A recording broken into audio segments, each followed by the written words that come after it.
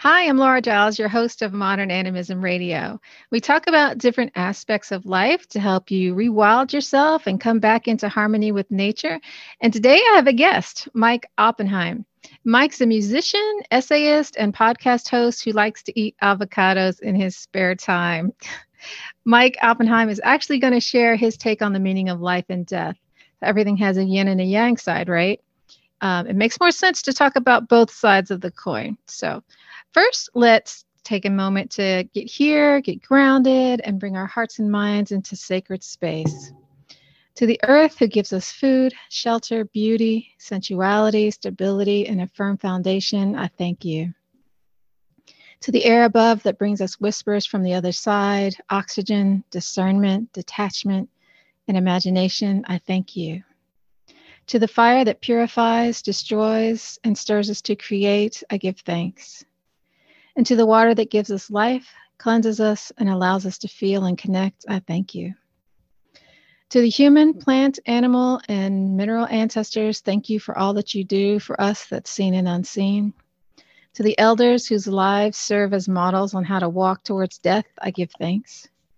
And to you, all our listeners around the world, if we inspire you, educate you, arouse you, it makes me so happy. I thank you for just listening. And if that is returned in kind, please consider telling others about us, reviewing our podcast so that it can reach other people. And feel free to join our private Facebook group if you'd like to connect to our virtual community. If you'd like to interact with us and grow your animist practice, go to patreon.com/Pan Society, where you can become an insider. We offer group ancestral healings, a book club, and an online class for those who want to go deeper. So thank you. So let's turn it now to our guest, Mike Oppenheim. Welcome, Mike. Thanks for being here. Hi, thank you so much for having me on. Sure. I can't wait to talk to you about death. I thought I was the only one who was obsessed with that. So your podcast is actually dedicated to death. What inspired you to do that? Yeah, that's a good question. So the podcast is called Coffin Talk, which is obviously like a poor pun on coffee talk, and it came from actually I did volunteered with hospice for about 4 years, and that was sparked by earlier moments in life. When I was very young, my mother used to take me along with her to visit this friend who was dying from cancer, and she and the friend and someone else noticed that I had like a very like calm and reasonable approach to like talking to that woman and actually helping her die. And I was too young to understand that I was doing something like that. It was to me just more intuitive to be around someone and provide them with comfort and love. And then that happened three more times in my youth. Three different friends of my mother's were unfortunately diagnosed with cancer and eventually succumbed to it. And I was with all three. Flash forward through my 20s and most of my 30s, I was not obsessed with death, nor was I around it a lot, but I was always comfortable with it. I think the only thing worth noting would be like when I was 27, I was nearly killed on my bicycle in Portland, Oregon, because a car ran a stop sign. And I just remember the moments leading up to the accident and as it happened and after, at no point was I afraid of dying.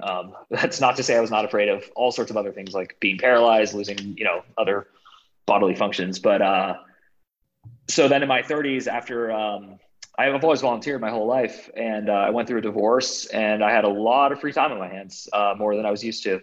So I looked into the local volunteer groups, and this Hospice of the Valley here in Phoenix, Arizona, really caught my attention. And so I had to train, and it was actually really hard just to be a volunteer. And then I started working at a dementia home for 4 years, and then I wrote an essay on it, and the reception for that essay was higher volume than normal. And I realized a lot of people in this culture that I'm a part of, specifically I would say the global North or North America at the very least, we don't think about death. It's taboo to talk about it. And we therefore almost fear it. And it creates a lot of issues. So I started a podcast where I decided to interview anyone and everyone. And I would actually love it if you would come on it. Oh, to thanks. talk about what death means to them, and then more specifically, how an awareness of death affects your ethics and your morality. Ah, okay. So you never had a fear of death ever? No, I've never had a fear of death, and I don't really understand why. I just have always, I mean, I can use words and concepts I've read about, I could talk about reincarnation or other things like that, but that's not really the truth. The truth is, I just don't fear death. It doesn't scare me. I think it has to happen, and I've always somehow understood that. The few times where I've never thought I was going to die, but I've been in situations where I think I'm supposed to think I was going to die. And I think that's Mm. just a wiring in my brain. But I do know that it's not that I'm afraid of it, but to say that I'm looking forward to it or I anticipate it would be absolutely incorrect. I just want to live a long, healthy life, but I'm also extremely curious. It's like we're all playing this board game and none of us have read the rules and none of us especially know how to win the game and what happens at the end of this phase of the game. And that's really what I'm obsessed with. So, what was your spiritual background growing up? Were your parents also not afraid of death?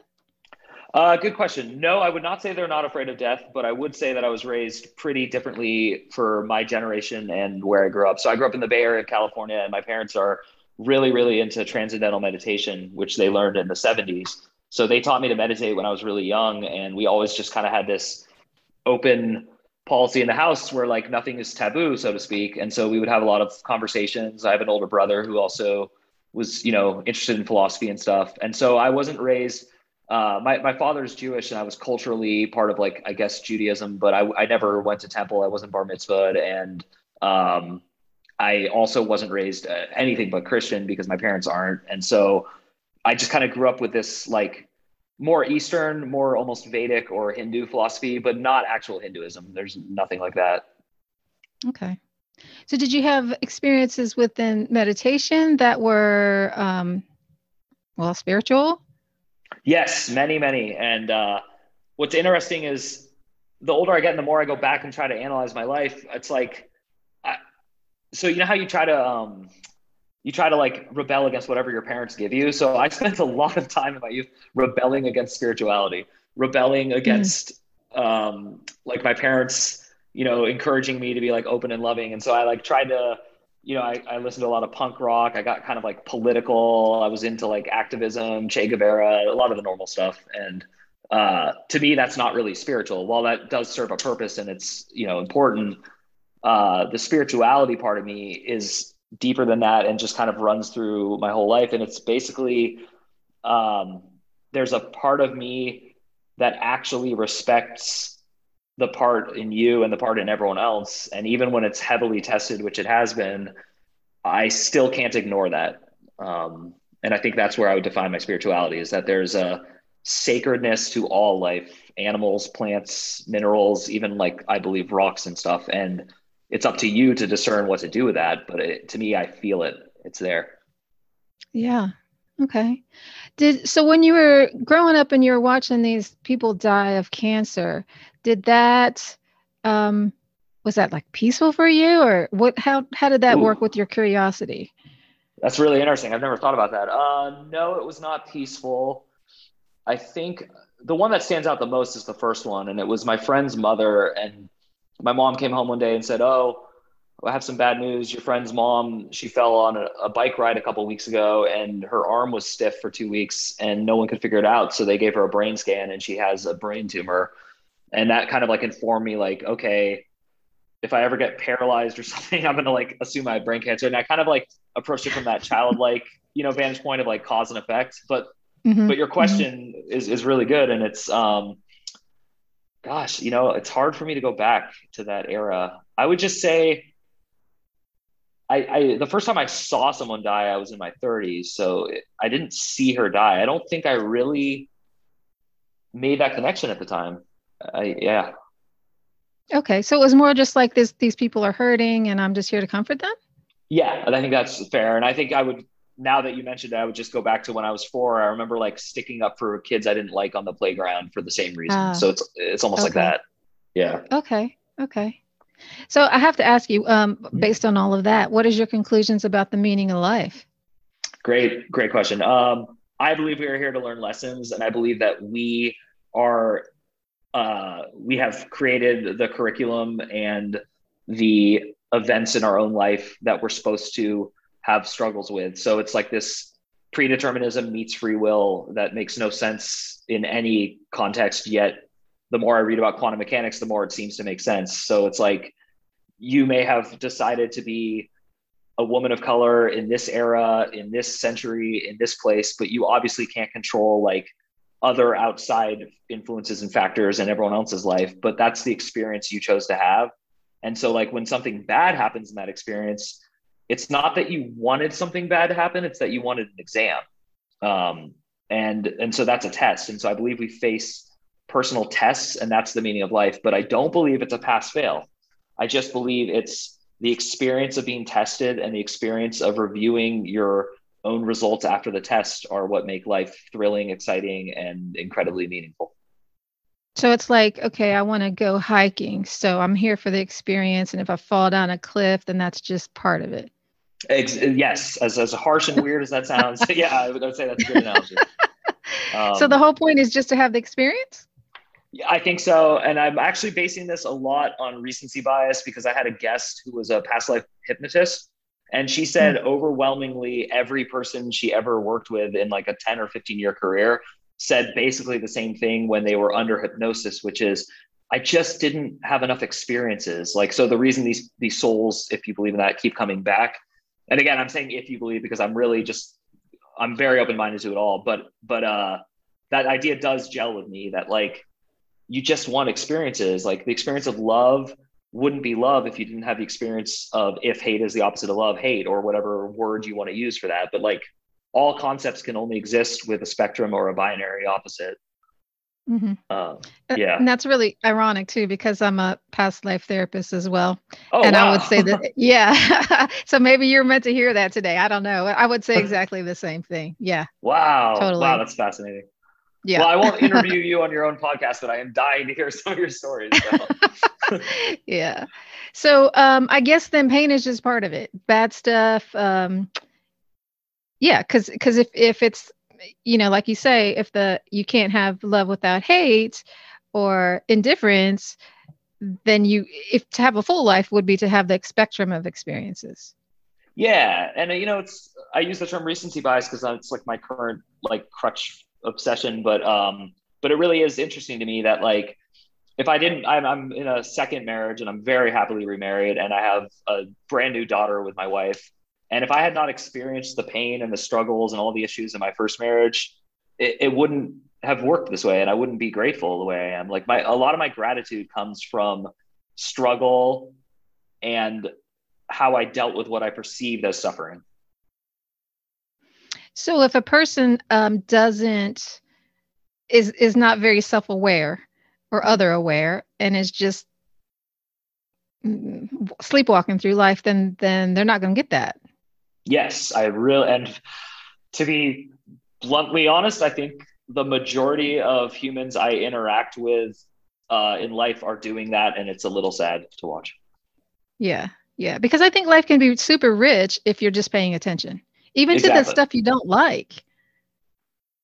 Definitely, and that was actually, I mentioned that I've been catching up and listening to your podcast, and you said that in the episode on names and stuff. You really got to that.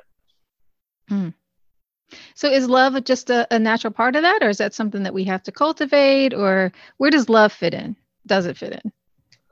Good question. I definitely would say love is everything. It's the beginning, the middle, the end, and it's the only thing that can save you, and it's the only thing you're really looking for. And I think it's the only thing that isn't a desire, but is actually it's like we look externally for love, but the love should be coming internally. And that's something I'm cultivating and working on.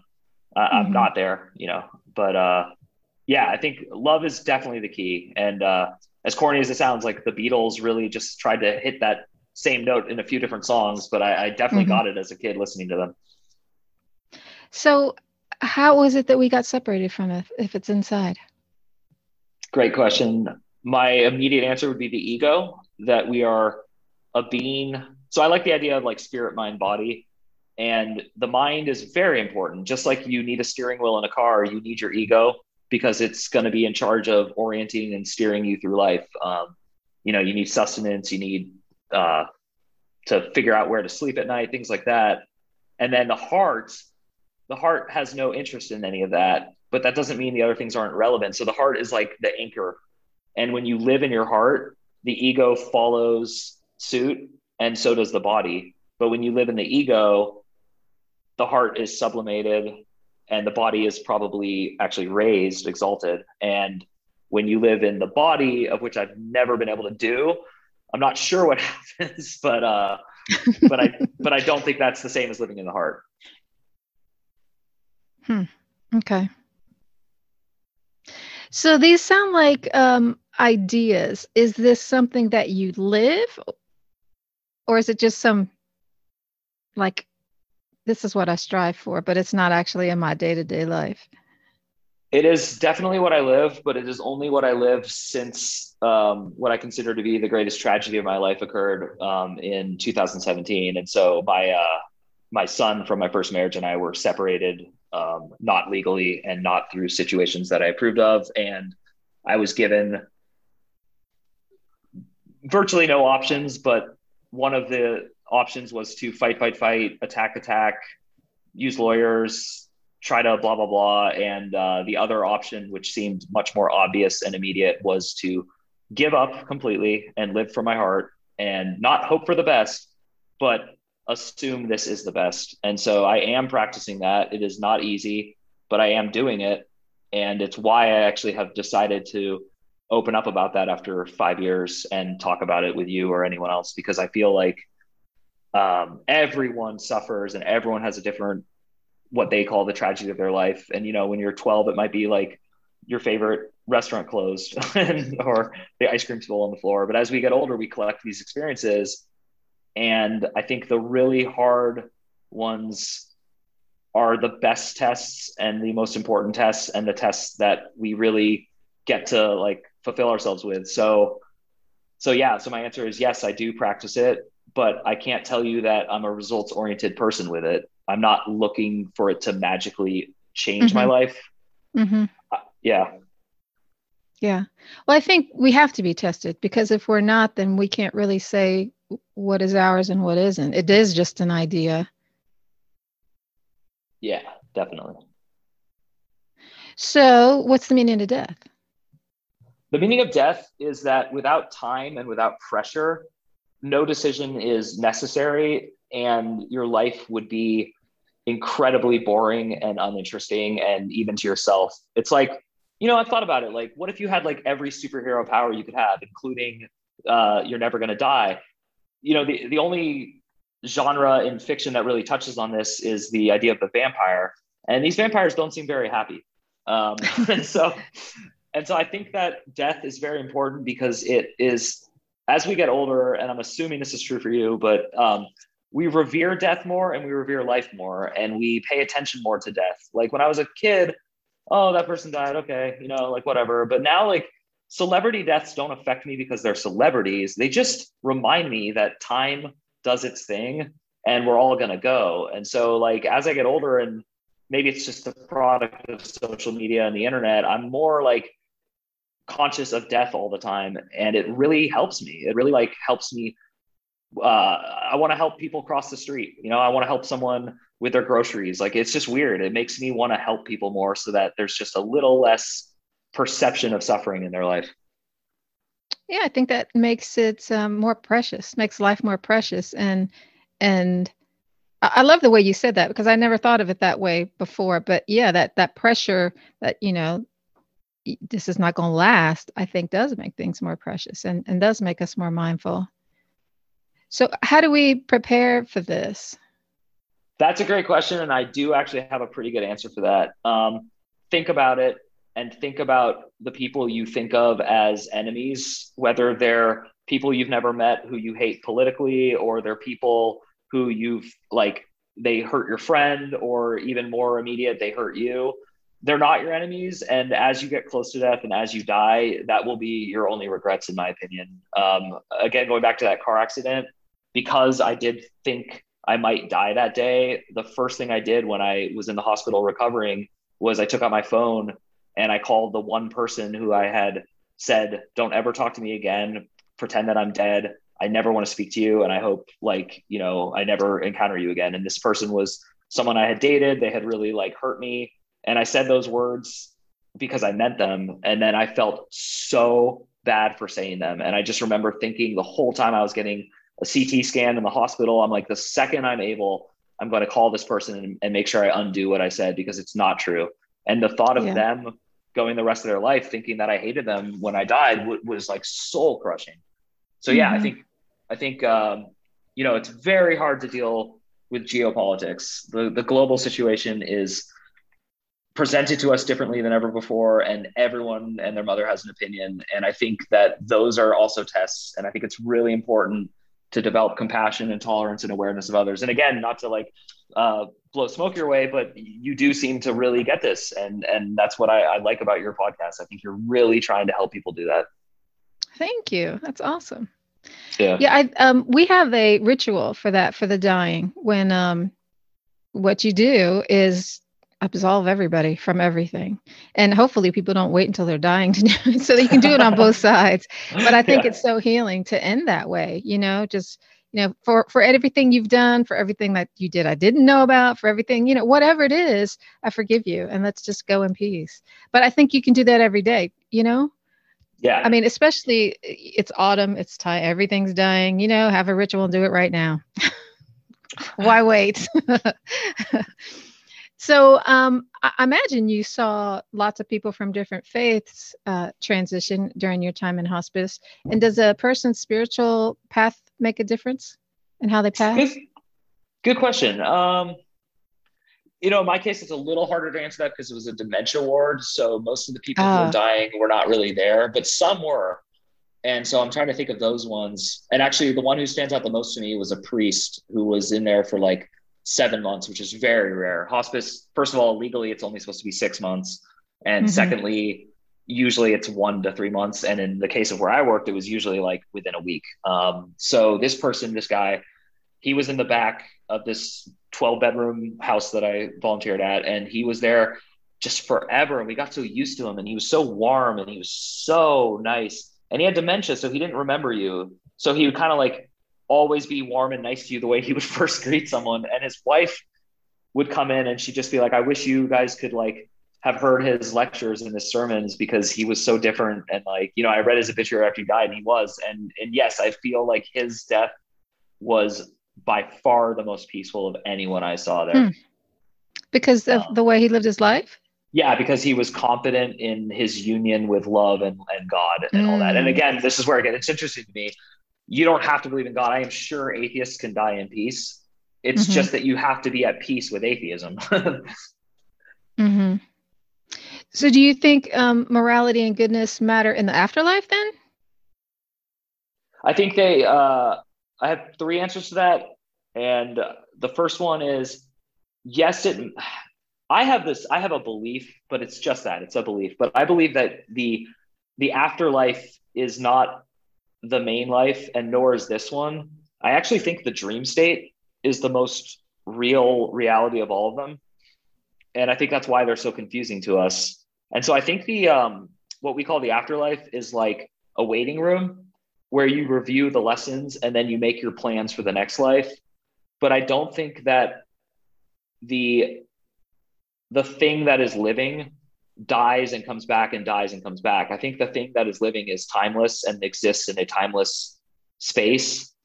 And so I know this sounds so esoteric and out there, but it's really what I think. And so it's it really doesn't matter on the cosmic level, but it feels so intense here and it matters so much here that I think that's the ultimate lesson is how do you coexist with other co-creators who aren't creating what you would create. So what's the point of being good then? And how do you tell your kids don't beat up the little boy down the street? This I think is kind of interesting, but your guilt and your conscience will eat you and get you, and it will get you at the end if it doesn't get you in the middle. And addiction and substance abuse to me is not at all always the same, but I think a certain amount of it is entirely dedicated to people who can't cope with their own conscience for admitting to themselves that they've hurt other people. So I will, it's not that I will tell my children, you should be good to others because it feels good and it makes everyone feel better. And that's a better solution to your problems than being right or inflicting pain or doing what you think you should do. So I do think it matters, but I don't think ultimately you get punished. That's a very important part of my philosophy. I think that's an important distinction, that it doesn't matter ultimately, but it matters here because we share the planet with people. So what about self-destruction and suicide? That's been my favorite subject of all time to consider. That's actually, to me, almost more relevant than the 3 women who died from cancer in my youth. The other event that sent me just on this crazy life mission was my best friend's father committed suicide when we were both 17. And he was like a second father to me. He took me to my first football game. He was just like magnanimous and full of love. And because it's a friend, I'm not going to get into the details, but he took his own life, and it really, really, really messed with me. And to this day, I have a few friends who are suicidal, and they're comfortable talking to me about it because I've told them since the first time they admitted it. I think talking about it will help you not do it. So just consider me that guy. You can talk to me anytime you want. I'm never going to get worried. I'm not going to phone your parents or someone else, and I'm not going to report you, because I do think that suicide is an option. And I think it's a safer option than giving into whatever is giving you so much pain that you were to hurt others. So in other words, if you were like, okay, I'm just going to take the most obvious example ever because everyone overuses it anyway. Imagine if the reason like Hitler went on his Holocaust is because he was suicidal, and instead of just turning off the lights, he had to stay alive, and then he did that. I'm not saying that's true. I'm not trying to bring him up. I'm trying to more get at this idea that like sometimes we don't really know how much pain someone's in, and it's not easy to watch someone be suicidal. And I think it's even harder to have them end their life. But I think that if we were to change the dialogue and the narrative, at least in our culture about it, it would behoove us very well. I think I know that this is like opinionated and strong, but I think a lot of these like mass shootings, for example, are people who are like deeply suicidal and they don't understand that, and it gets externalized, and then sadly of all, they end up committing suicide anyway, Mm-hmm. Yeah, I think that if we change the dialogue around from the judgment about it, it would be a really different situation. Yeah, because people are in pain. If that's the only way that you can think of to get out of pain, that's a very sad situation. Yeah. And that's what's so hard about like having compassion is if you're going to have true compassion, it means you're going to have compassion for everyone. There's not like this person doesn't get my compassion because they crossed the line. Like that's not compassion. So again, I'm stressing this so that no one thinks I'm, some righteous person. It's not easy, nor do I do it effectively all the time, but I really try my hardest, especially with geopolitics, to just look at like, the horrendous failures of government all across the world, including our own, and just I try to have compassion. And I think what you just said nails it, which is if we had changed the dialogue 40, 50 years ago, I think a lot of people who choose power and then abuse it are deeply, deeply depressed. Mm-hmm. Mm-hmm. I think what a lot of people want at the end, though, is to feel like their life has meaning, whether that's a suicide or however it comes to an end. And how do you know then if your life had meaning, if it really is just about an experience? Yeah, that's deep. Yeah. And I think, so that what I found really interesting about it is you said, I think a lot of people want to feel like their life had meaning. And I think that is true, but I think that might in itself be a rabbit hole. Like, to go back to like the essential Buddhist idea of like all desires are the same, whether it's a desire for sex, to be high, to overeat, whatever it is, it's all because you think externalities are going to fulfill you. And so I think that the idea of my life has to have meaning is a similar problem. And I know for me it was because when I was younger, I was really obsessed with like music. And so I decided to dedicate my life to music and I became a musician. And then 5 years into it, I was experiencing some success, not nearly as much as I had hoped for. And I remember like it started to become painful. It was like now my own pursuit of excellence was actually my biggest problem in life. And so Yeah. my dad took me aside and he said, "You don't look happy when you're on stage. Why don't you just quit?" And I needed someone to give me permission to quit. You know, I was young. I was 23, and so I did. And then I ended up playing in a band for the next 5 years. That was a totally different band, and it was just fun, and I had a great time. And then I, gravitated away from that into writing. So, Yeah, so many traps. mhm. Which another one could be, you don't hear about this so much now, but it's still there. So for people who want the fountain of youth, either through plastic surgery, immortality, cryogenics, however that shows up, what do you think of that? And what would you say to those people? Hmm. I think sounds like mean and sort of passive aggressive. Relax. Um, I don't know. It's hard. I'm reticent to like give what I would say to people because that's kind of what I'm trying to undo now is like this Oh, life of like, yeah. It's not that it's a bad question. It's not that it's unfair.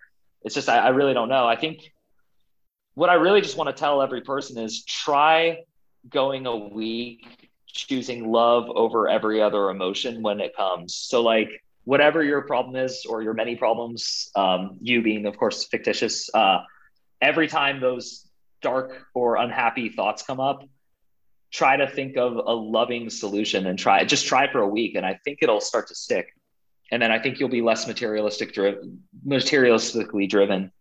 I think it's a natural consequence. I'm actually, this is random, but psilocybin, the active ingredient in magic mushrooms, is now becoming legal in a lot of places in America, and it already mhm. is in other places in the world. And they're proving that it like really helps PTSD and stuff like that. And what I find hilarious about this is that it's going to become legalized to the point where Coca-Cola and Budweiser will start producing it because that's what they do with everything.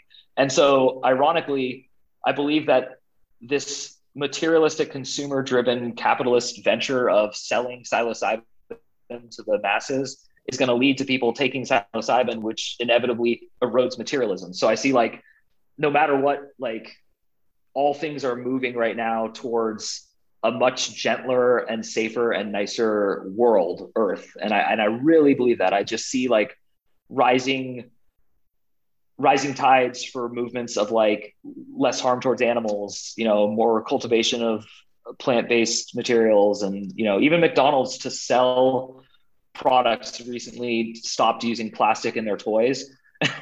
And Hmm. like McDonald's or hate McDonald's, they're doing it because they care about their reputation, and the reputation that sells now is a consideration for the environment. Mm-hmm. I never saw that coming. Mm-hmm. Yeah.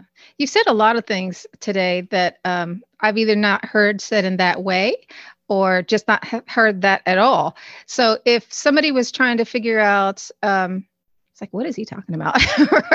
Or, or inspired by something that you've said, and they want to find their own truth about death, what suggestions would you have for them? Okay, well, first of all, because I just mentioned it, I would strongly encourage people who have a good physical constituency to wet their toes in mind altering substances. But I want to make this huge, huge caveat: with the assistance of someone who's experienced and only if it's legal and safe. I actually think that doing something that's illegal in your culture and being afraid while you do it will horrendously affect it. So my example Mm, now is that I flew to Ecuador where it's legal to take plant medicine called ayahuasca. And I had an experience 5 years ago that absolutely fundamentally changed me forever. I will never go back to the way I was before that. And I don't think everyone needs to try ayahuasca. I don't think, as a matter of fact, I would strongly urge a lot of people to never try it. But I think if you're curious and you listen to what I said today and you want to glimpse that again in a safe legal environment, preferably with someone who has a good psychological mind with you, I think it would be good to take a small dose and to see how that may or may not open your heart. Now, meditation would be the much easier, much more legal, and much safer way to do that. but I feel like it's a little unfair because my parents taught me to meditate when I was 13. And so I've just been on autopilot meditating for, I just turned 40, so 27 years. Mm-hmm. And I would say that without that ayahuasca experience, I still would be who I am today. But I think the process would have been slower and different. I think that if you participate in those ceremonies with people who are also seekers and full of love, they can work. But I would, just to make sure I say it right, because this is going out on the internet, meditation 100% will cure everything for every soul that's struggling, but it doesn't cure you the way you think it will. And it doesn't cure you in any timeline that you're going to be comfortable with. It's really like a long, slow process. I tell people that meditation to me is like making a candle. The way you make a candle is you dip a wick in a hot tub of wax, you lift it in the air and you let it dry. You re-dip it, you lift it in the air and you let it dry, and it takes forever. But every time you dip it, it comes back with a little more wax. And then eventually one day you have a candle. So I would say that when you meditate, you enter the space of your heart. And the longer you sit there and don't judge it and don't expect results, the more you will start to feel an inherent bias towards doing good and being good. Awesome. I think, life could be that simple as if we just kept focusing on that. Yeah. Well, and it's hard. I think, COVID was a missed opportunity for a lot of people because it was a chance to actually start meditating every day. Most people I talk to, they're like, I don't have time. I get up at 7, I slam the snooze button, the alarm button. I take a shower, I grab coffee to go, and I run to the office. I get home, my kid has soccer practice, blah, blah, blah.